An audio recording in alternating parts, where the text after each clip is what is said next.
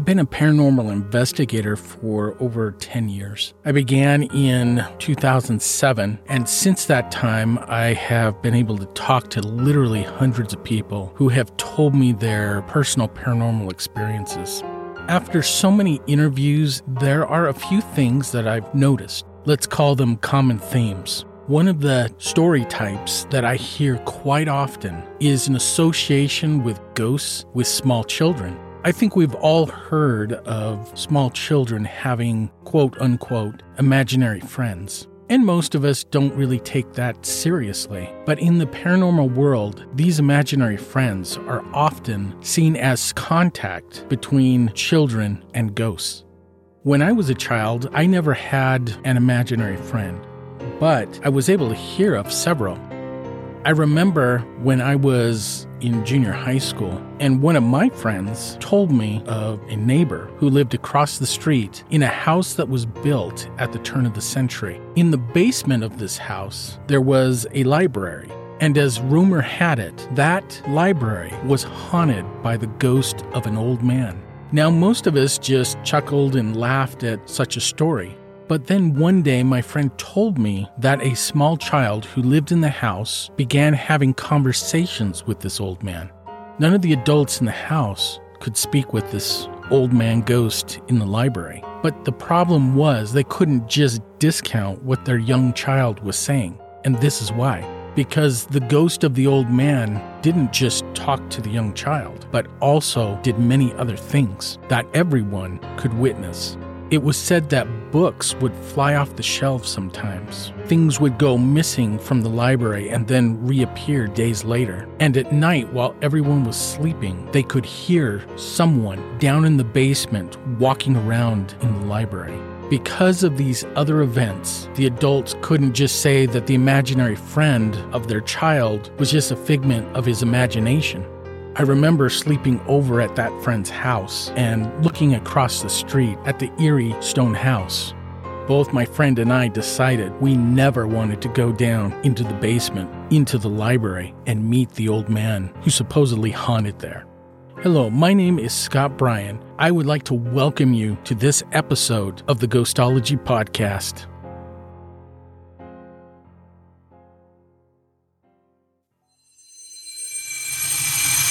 Is anyone there? We want to make contact with you. We want to share your story. We're gonna seek the truth no matter where we find it. Everyone's got a ghost story. I'd like to tell you mine. And the look on his face was a look of shock. First thing I did was go over to him and say, "Are you okay? I want you to breathe." Welcome to Ghostology.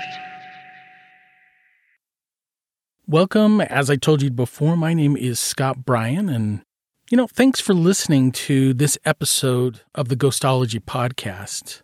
I hope you enjoy it wherever you're listening to this, at home, at work, whether you're exercising or standing still. I hope that you enjoy the things that I'm presenting here today and our discussions about ghosts and ghostly topics.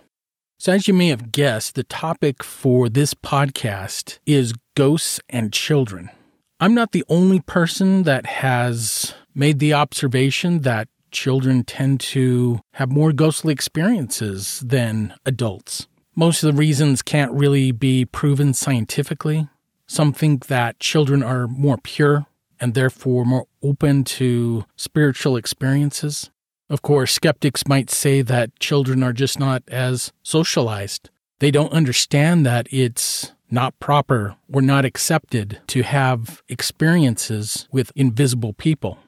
I have my own beliefs. I do think that children are probably more open to ghostly experiences. And for me, it has a lot to do with that they have not been taught not to believe in ghosts. They're just open to experiences. Now, on my podcasts, a lot of times I will do research, I will find stories. But for this topic of ghosts and children, I really don't need to do any research at all. I was actually thinking about it. I've written 3 books under the Ghostology title, and I have 2 more that I'm writing at this moment. And I guess it shouldn't be surprising that in all 5 of these books, they will all have a story with some sort of variant of our topic today, ghosts and children. And for the rest of this podcast, I would like to tell you about another friend I had. This time, though, it was a friend I had in high school. So it was May of 1991, and I was a senior in high school getting ready to graduate. It was a very awkward time. As many of you who have graduated from high school know, you're kind of in limbo. You're excited for the future, but you're also moving on. You know that you'll retain certain friends and other friends you may never see again. It was just weeks before graduation when I had a friend, I'll call Mike, who came over to spend some time with me. I knew that me and Mike would probably go our separate ways after graduation, and so I wanted to spend some quality time with him. He had spent most of the day with me, and we found ourselves at night sitting in my backyard just overlooking the lights of the city of Pocatello. But all of a sudden, he began to tell me, not a story, but almost a confession of something that was bothering him quite a bit. He started telling me about his sister, who was about 10 years old at the time, and his concerns of her and an imaginary friend that she had begun talking to in his closet. This is Mike's story. A choking cloud of dust blew through the sky as the car pulled into the driveway. There were no trees large enough to shade the home's stone exterior as a wave of heat rippled through the air. Mike sat in the front seat of his mother's car, fuming that this was his new home. The mix of the stone walls, greenish-brown siding, and maroon gables gave the structure a cabin-like feel, but Mike did not want to romanticize the moment. He focused on only one thing, that his mother had moved him and his sister Megan halfway across the United States, leaving friends and schools behind to Pocatello, Idaho.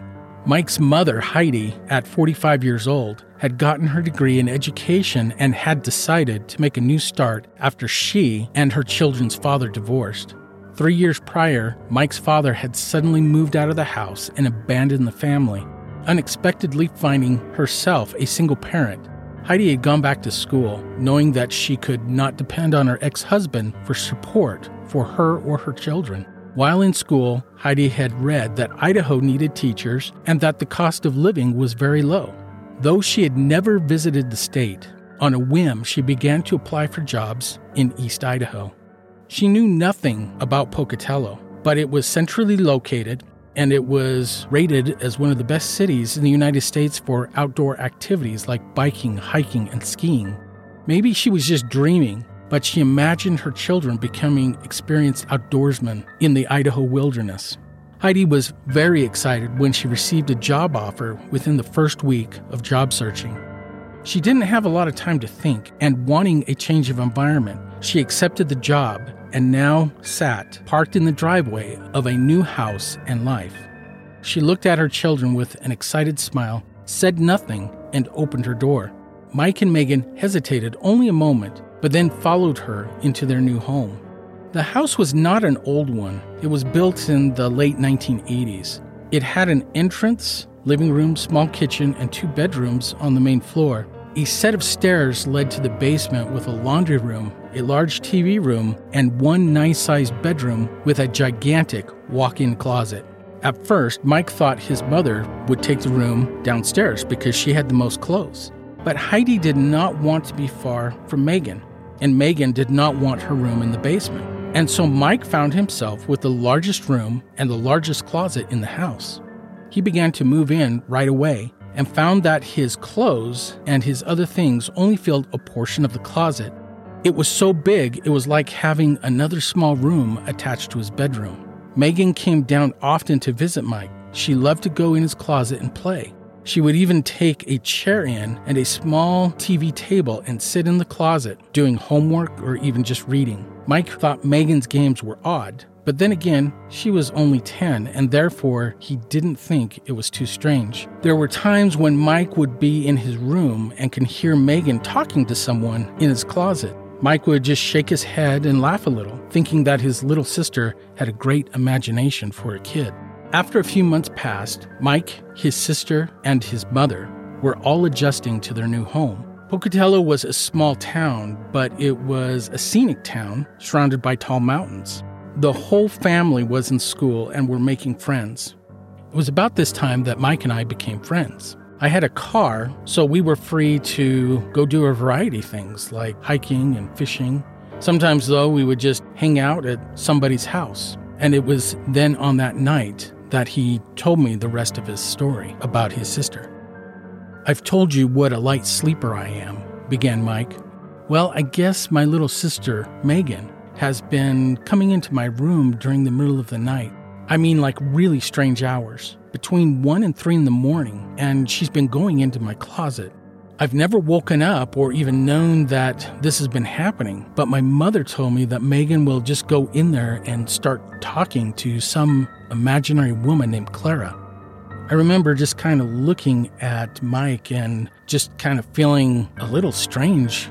I think I said something about, "Wow, that is kind of strange for your little sister to be doing that."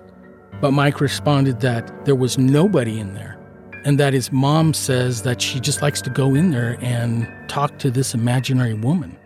"Well, if she's not stealing your stuff," was the only thing I could say. Mike just shrugged his shoulders. "Yeah, I know it's weird," he said. "I just don't know what to do. I mean, I've always thought that Megan was a little strange, but this is the kind of thing you'd expect from a crazy person. And also, I think she does it all in the pitch black. Megan has always been scared of the dark. That's why she refused to take my room when we first moved in. But now she has no problem wandering the house at night."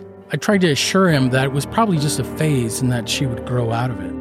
After that, Mike didn't want to talk about his little sister anymore. Deep down inside, Mike was also a little scared. In the back of his mind, he kept on asking himself, what if Megan was talking with a ghost in his closet a few feet from where he slept? In the end, he couldn't think of any solution except to pray his sister would stop her nocturnal activities. A little more than a week went by, and Mike's mother had not mentioned anything more about his sister. He hoped that this meant that the incidents had stopped, but that night, Mike awoke when he heard something crash in his closet. From a deep sleep, Mike struggled to open his eyes in the overwhelming darkness. Still very groggy, he sat up in his bed and listened. At first, he heard nothing, but after a few moments, he heard a muffled giggle coming from the direction of his closet. "That better not be you, Megan," he shouted. The giggling instantly stopped and a deafening silence ensued. Mike was not sure what to do. He wanted to throw open the closet door and severely threaten Megan if she was there. In the blackness, he began to imagine what lurked in his closet. Unfortunately, Mike realized that he had already committed himself to search the closet when he shouted at Megan. Slowly, he got out of bed, but just as he had started reaching for the doorknob, the door swung open and a small dark figure darted from the opening. "Megan, I swear I'll get you if you ever come in here again." In a moment, he could hear footsteps pounding across the kitchen floor. At that moment, Mike wanted to awaken his mother and tell her that he had caught Megan in his closet, but he resisted knowing the stress it would cause his mother. The next day was Saturday, and the morning sun filtered into the house. Megan was nowhere to be seen and was presumably still in bed. Mike met his mother at the kitchen table. As they sat for breakfast, he struggled to find a way to tell her about what had happened. Awkwardly, Mike continued to eat his breakfast, occasionally glancing at his mother with a look of concern. Finally, it was his mother who spoke. "Okay, do you want to tell me what's wrong? You keep on looking at me like you want to tell me something." Mike hesitated a little, but then began to methodically tell his mother what had happened the night before. After Mike's confession, Heidi sat with a stern look on her face. Without saying a word, Heidi left the table and walked to Megan's room. Mike could hear the muffled sound of his mother's voice as she tried to firmly speak without yelling. After about 30 minutes, Heidi and Megan exited the room. Megan was sniffling and rubbing her eyes. "I'm sorry," said Megan, walking up to Mike. "I didn't mean to disturb or scare you. I was just talking to Clara." "That's okay, I forgive you," said Mike. Megan began to softly cry as she ran to Mike, hugging him around his neck.